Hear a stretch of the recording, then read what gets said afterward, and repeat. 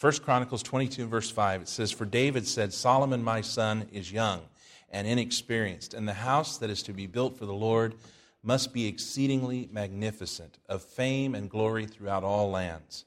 I will therefore make preparation for it." So David provided materials in great quantity before his death. And I love that passage. David had always wanted to build a temple for God. And if you know the story, you know that when the time came that he felt that he could build the temple, that God denied him the right to build the temple. He said, "You're a man of war, you're a man with blood on your hands, and I'll not allow you to do it." But he said, "I will allow your son to do it." And so David has this awesome task of encouraging Solomon to build the temple. And not just encouraging him with words, but he backs it with his finances. He backs it with his support. In 1 Chronicles 29, we go a few chapters up, and David is not only now given of his own things, but now he is challenging everyone else to get involved. He says, "And David the king said to all the assembly, Solomon my son, whom alone God has chosen, is young and inexperienced, and the work is great. For the palace will not be for man, but for the Lord God. So I have provided for the house of my God so far as I was able, the gold for the things of gold, the silver for the things of silver, and the bronze for things of bronze, the iron for things of iron, and wood for things of wood, besides great quantities of onyx and stones for setting, antimony, colored stones, and all sorts of precious stones and marble. Moreover, in addition to all that I have provided for the holy house, I have treasure of my own, of gold and silver, and because of my devotion to the house of my God, I give it to the house of my God. 3,000 talents of gold, of the gold of Ophir, and 7,000 talents of refined silver for overlaying the walls of the house. And for all the work to be done by craftsmen, gold for the things of gold, and silver for the things of silver. Who then will offer willingly, consecrating himself to the Lord? When the leaders of fathers' houses made their freewill offerings, as did also the leaders of the tribes, the commanders of thousands and of hundreds, and the officers over the king's work, they gave for the service of the house of God 5,000 and 10,000 darricks of gold, 10,000 talents of silver, 18,000 talents of bronze, and 100,000 talents of iron. And whoever had precious stones gave them to the treasury of the house of the Lord in the care of Jehiel the Gershonite. Then the people rejoiced because they had given willingly. With a whole heart they had offered freely to the Lord. David the king also rejoiced greatly. And I wanted to read that with you this morning because I believe that God is blessing our church in such a powerful way. We're seeing new folks and the auditoriums are full, and that's a good thing. Our parking lot is full, and I'm not sure that's all us or if that's soccer players and us, but it's full and it looks good in the community, doesn't it? But God is really blessing our church. But as we grow and as more people come and as we have children involved in church, it means that there's more work for us to do. And that's kind of what I want to challenge you with today. In this passage, he talks about the Lord's house. And God's house is a special place, isn't it? This is a special place. It is different than the Old Testament house of God. In the Old Testament, God would actually come down and He'd dwell in that house. In the New Testament, we know that God dwells within us. And we come together. And so this is more of a building, although it is a special place where we gather together to worship God. But the house of God, he mentioned in that passage that it would be great, that it was enormous, because it was not for man, it was for the Lord. And what we do here on Sundays and Wednesdays and Monday mornings and all different times when we meet together, what we do here, it's not for man, but it's for the Lord. This place is for God. This is His house. And He said that it should be great and that the fame of it should be spread abroad. In other words, God's house should be a special place and needs to have special care taken care of it. He says in chapter 29, verse 1, that the work is great. He said Solomon's been chosen to do it, and he says he's young and he can't do it alone. I wish that like 10 or 20 years ago I could still claim that I'm young, but as I get older, I'm realizing it doesn't matter how old the pastor is, he can't do it alone. That a church is something that all of God's people come together and they do the work of God.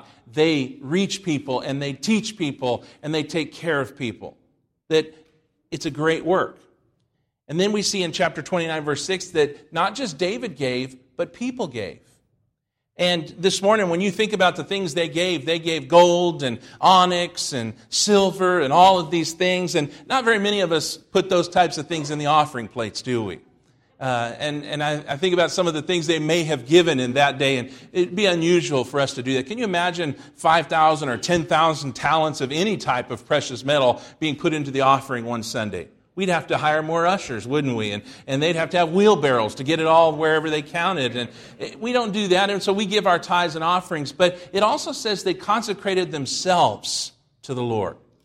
And that's one of the things I just want to challenge you with. As we grow, our growth is going to be limited to how willing we are to give ourselves to God. That there are things that we need as a church in order to keep growing. There's things that we need to take care of the growth that God has given us. We need things like people willing to work in junior church and help out there from time to time, or work in the nursery. And we want our church to grow, and we want young families to come know the Lord. And one of the things, if you haven't noticed about young families, is they bring babies with them usually. And that's a good thing. I think it's a great thing when we see babies in church, but wouldn't it be better if we said, hey, if this is important to us, we're going to make sure those babies have a nice nursery to go to with workers that love them and care for them, or Sunday school teachers. We're down a couple Sunday school teachers. God's still sending us children, and they're still coming, but we're down a couple Sunday school teachers. And so maybe that's your area. Or church cleaning, for instance, that maybe you'd say, hey, I can come and I can take care of the house of God. That's one thing that I can do. Unless you're a man, then maybe you can't do. I don't know. Amen. You're just trying to get off the cleaning list, aren't you, Hal? But God has just done such a great work for us, and we need to, therefore, take care of that and keep doing it. And so the people gave of themselves. And then chapter 29, verse 9 says the people rejoiced. And I think the end result of all that we do, no matter what we do, the end result is we're going to rejoice. We're going to be glad. I don't think we'll ever leave this life saying, man, I regret all that stuff I did at the church. Man, I regret teaching Sunday school. I regret doing junior church. In fact, you'll hear some of our old veterans that used to teach junior church years ago, and those are fond memories that they have that they would never take back for. And so I just want to challenge you as we keep growing as a church, get involved. Get involved. Don't come and think that you're not needed or that your gifts and talents can't be used. Find a place and get involved, and let's keep growing for the Lord, okay? That's your free message this morning. Now, this is the one I'll charge you for, okay? Matthew chapter 9, verse 35, and I hopefully won't be long. Matthew 9, verse 35 through 38 is where I want to look. It says, and Jesus went throughout all the cities and villages, teaching in their synagogues and proclaiming the gospel of the kingdom and healing every disease and every affliction. When he saw the crowds, he had compassion for them because they were harassed and helpless like sheep without a shepherd. Then he said to his disciples, the harvest truly is plentiful, but the laborers are few. Therefore, pray earnestly to the Lord of the harvest to send out laborers into his harvest. This morning, I want to give you about 5 things that Jesus did in this passage of Scripture, and they relate to us. In fact, some of these things are things that we need to begin doing. And some of them are things that have benefited us, that Christ did these things. And the first one is this, is that Jesus went. Jesus went. And aren't you glad that Jesus left heaven to come to earth in the first place? Amen. If God had just sat in heaven after he had created the universe, and if he had just let man run his course, how self-destructive and how miserable we would be. But God looked down from heaven and he saw the mess that we were in. He saw the condition of our hearts. He saw sin, and he saw destruction, and he saw death, and he saw despair. And God said, I cannot remain here and do nothing. In fact, it wasn't even a reactionary thing. God knew before he even created this earth what a mess we would find ourselves in. And even though he knew that he would one day send Jesus to die on an old rugged cross because of our sins, he was still willing to create this universe. That God loves us that much that he would in advance make the sacrifice for us. Knowing what we would do and knowing how far we would drift, he still loved us. And so in this passage it says that Jesus went to the cities and villages. And I like that because he says he went to the big places and the small places. He went to places like Los Angeles, but he also takes time to come to places like Farmersville or Exeter, right? We're certainly not in the city category. We'd probably be the village category. But aren't you glad that God does that? He went to the city folks and he went to the country folks. He went to the rich folks and he went to the poor folks. He went to the smart folks and he went to us folks. He went everywhere. Jesus went. And that same thing needs to take place in our lives. We need to look around us and be willing to go anywhere and everywhere that Jesus would go. That there shouldn't be a place on this planet, in this community, in our neighborhood that we're not willing to go to. Because if there is, then pride has crept in and we've forgotten how far Jesus came for us. He also says he went to the synagogues. And I think that's important also because it establishes how important houses of worship were to Jesus. I'll tell you, I just don't understand. I do understand, but I don't like when I hear people say, well, I love God, I just don't believe in church. Because when Jesus was here, he made it a practice to go to church whenever he could, whenever the doors were open. Paul, when he became a missionary, the first thing he would do when he approached the town was find a house of worship. And Jesus not only went to the cities and villages, he didn't just go to the mountains and said, that's my church, or the coast and said, that's my church, but he found the synagogues, the actual houses of worship, and he went there. And I know this may be hard for some of us to believe, but you know what? Sometimes we need him in the church more than they need him out of the church. Because sometimes our lives are so messed up that we need Christ to come visit us. That we get off track. Even within the church we get off track. And we need Christ to come and straighten us out.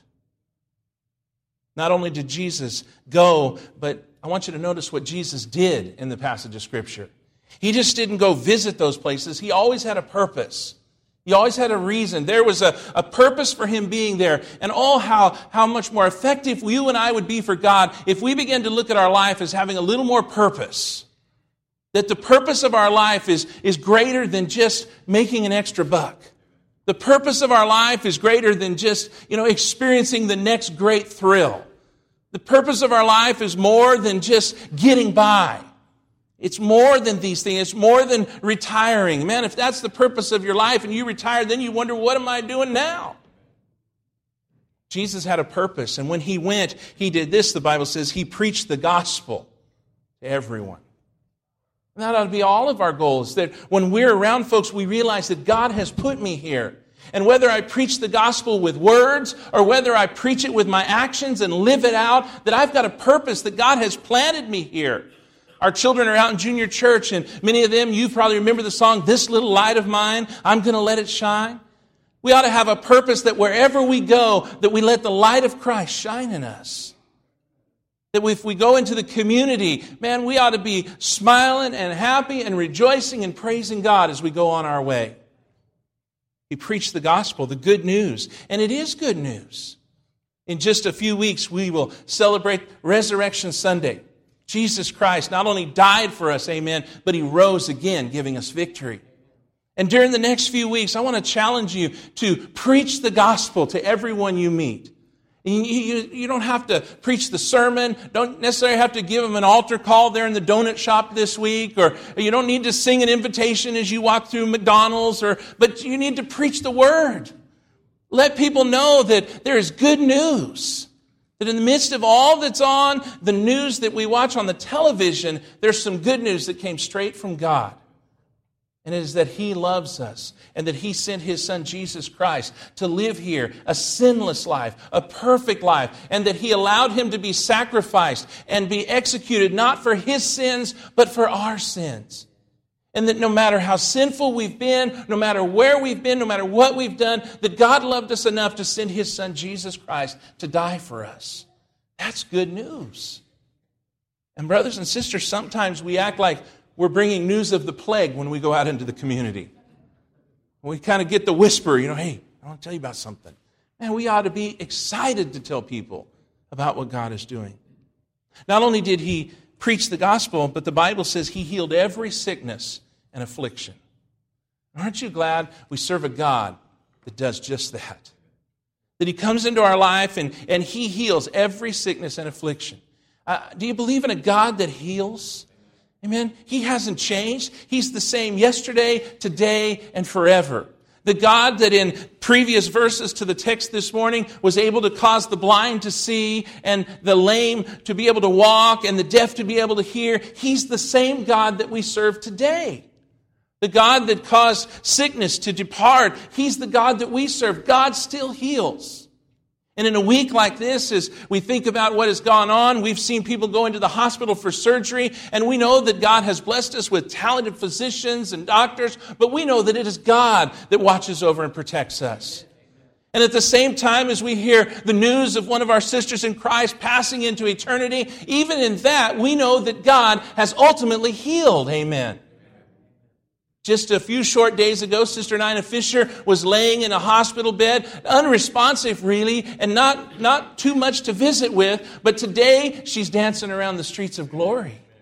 I'd say that was a pretty good job of healing, wouldn't you? God heals, and not only does He heal our sicknesses, but also our afflictions, our heartaches, our burdens, the things that trouble us. God is able to look into our souls and see what is wrong with us when even we don't understand ourselves what's going on. And He says, I'm able to take care of that if you'll turn that over to me. See, we have doctors that can heal physical sicknesses, but only God can heal the soul.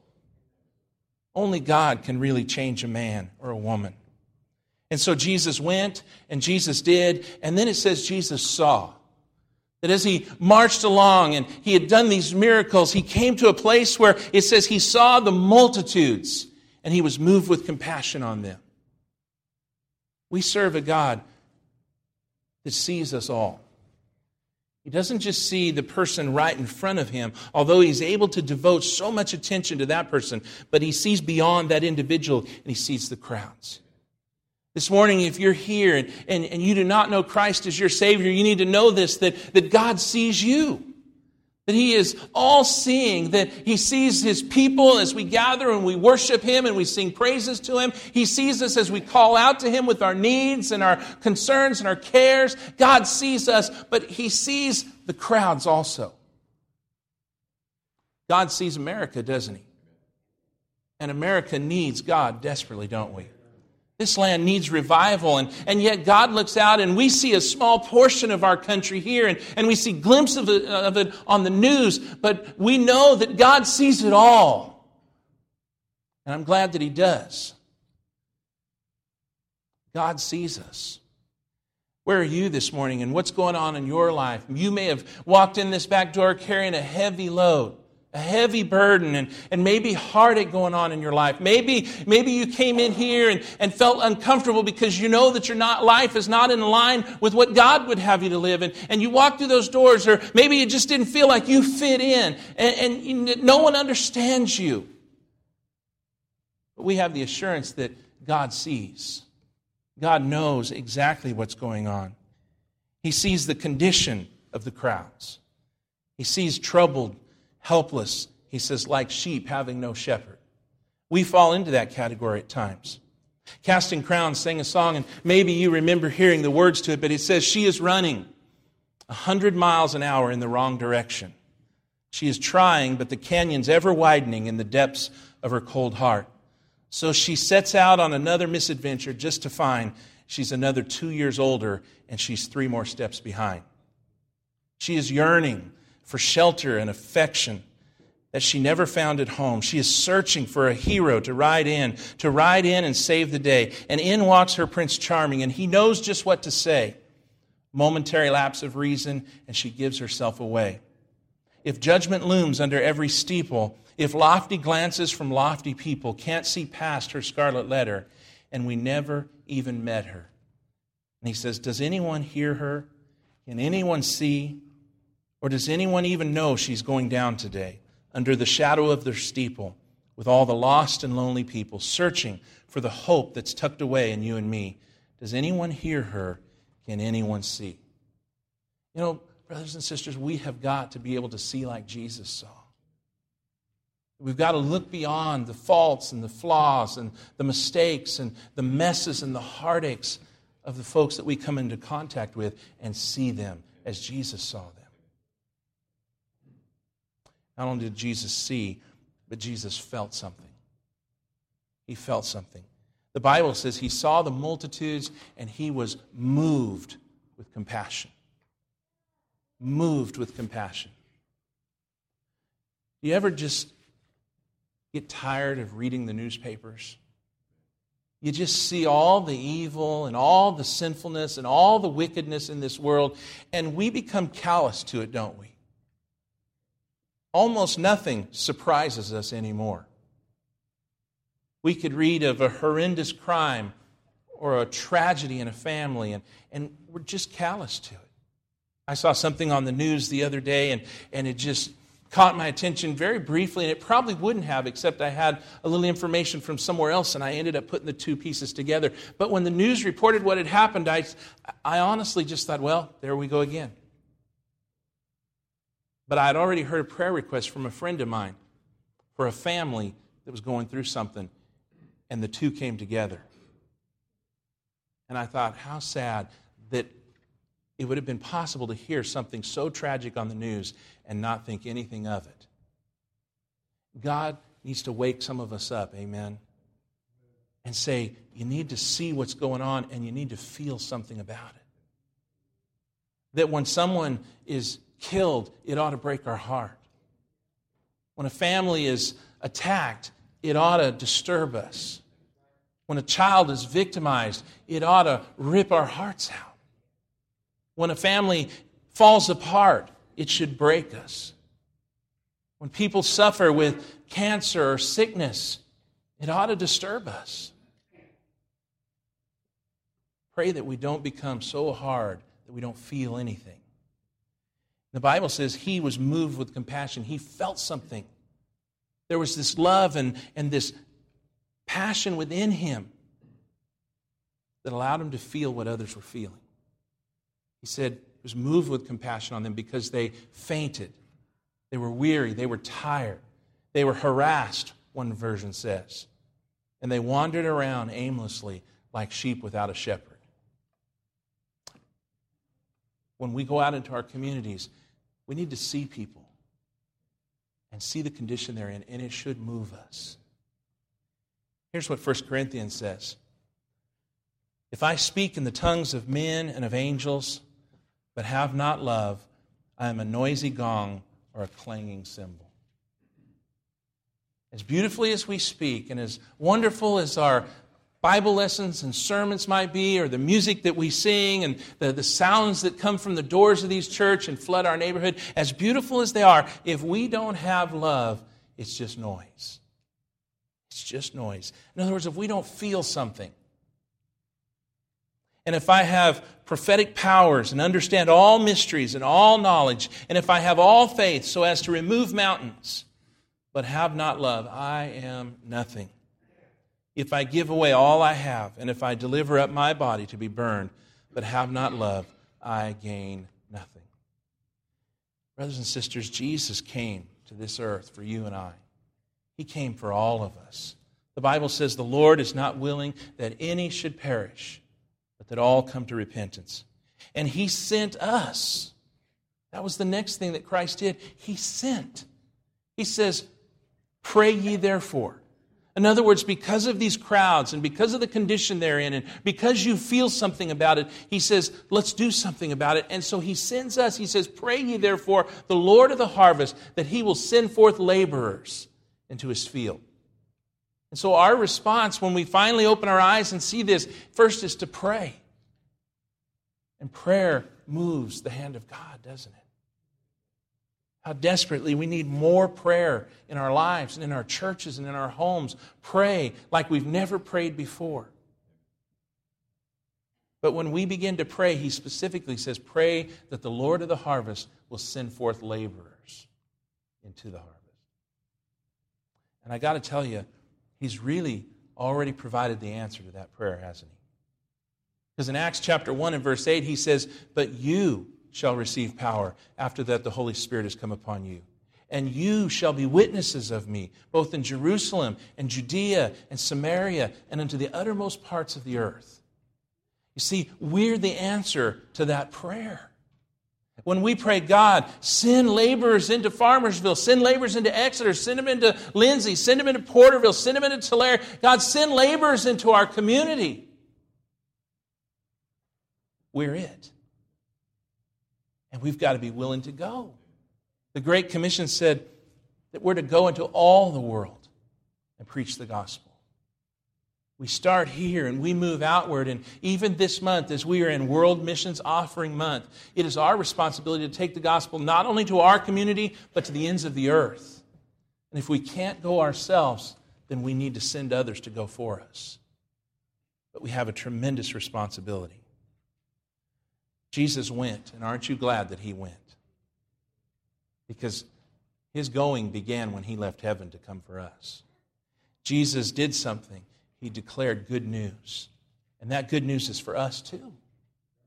We've received the gospel. Jesus saw. He looked down and he saw the crowds that day, but beyond that, he saw us. He saw what was going on in our lives. And Jesus felt something. For God so loved the world that he gave his only begotten Son. Jesus did something. This morning, if you do not know Christ as your Savior, maybe you're the one that's under the shadow of the steeple, and you've been going 100 miles an hour in the wrong direction. It's time to come home. Christ came all the way from heaven to earth to die on an old rugged cross for you and for me. It's time that we surrender our lives to him. This morning, if you're here and you're a believer, maybe God has just said it's time to lift up your eyes to the fields. It's time to wake up and see all around you that people are hurting and people need the Lord, and it's our responsibility to reach them. Let's stand.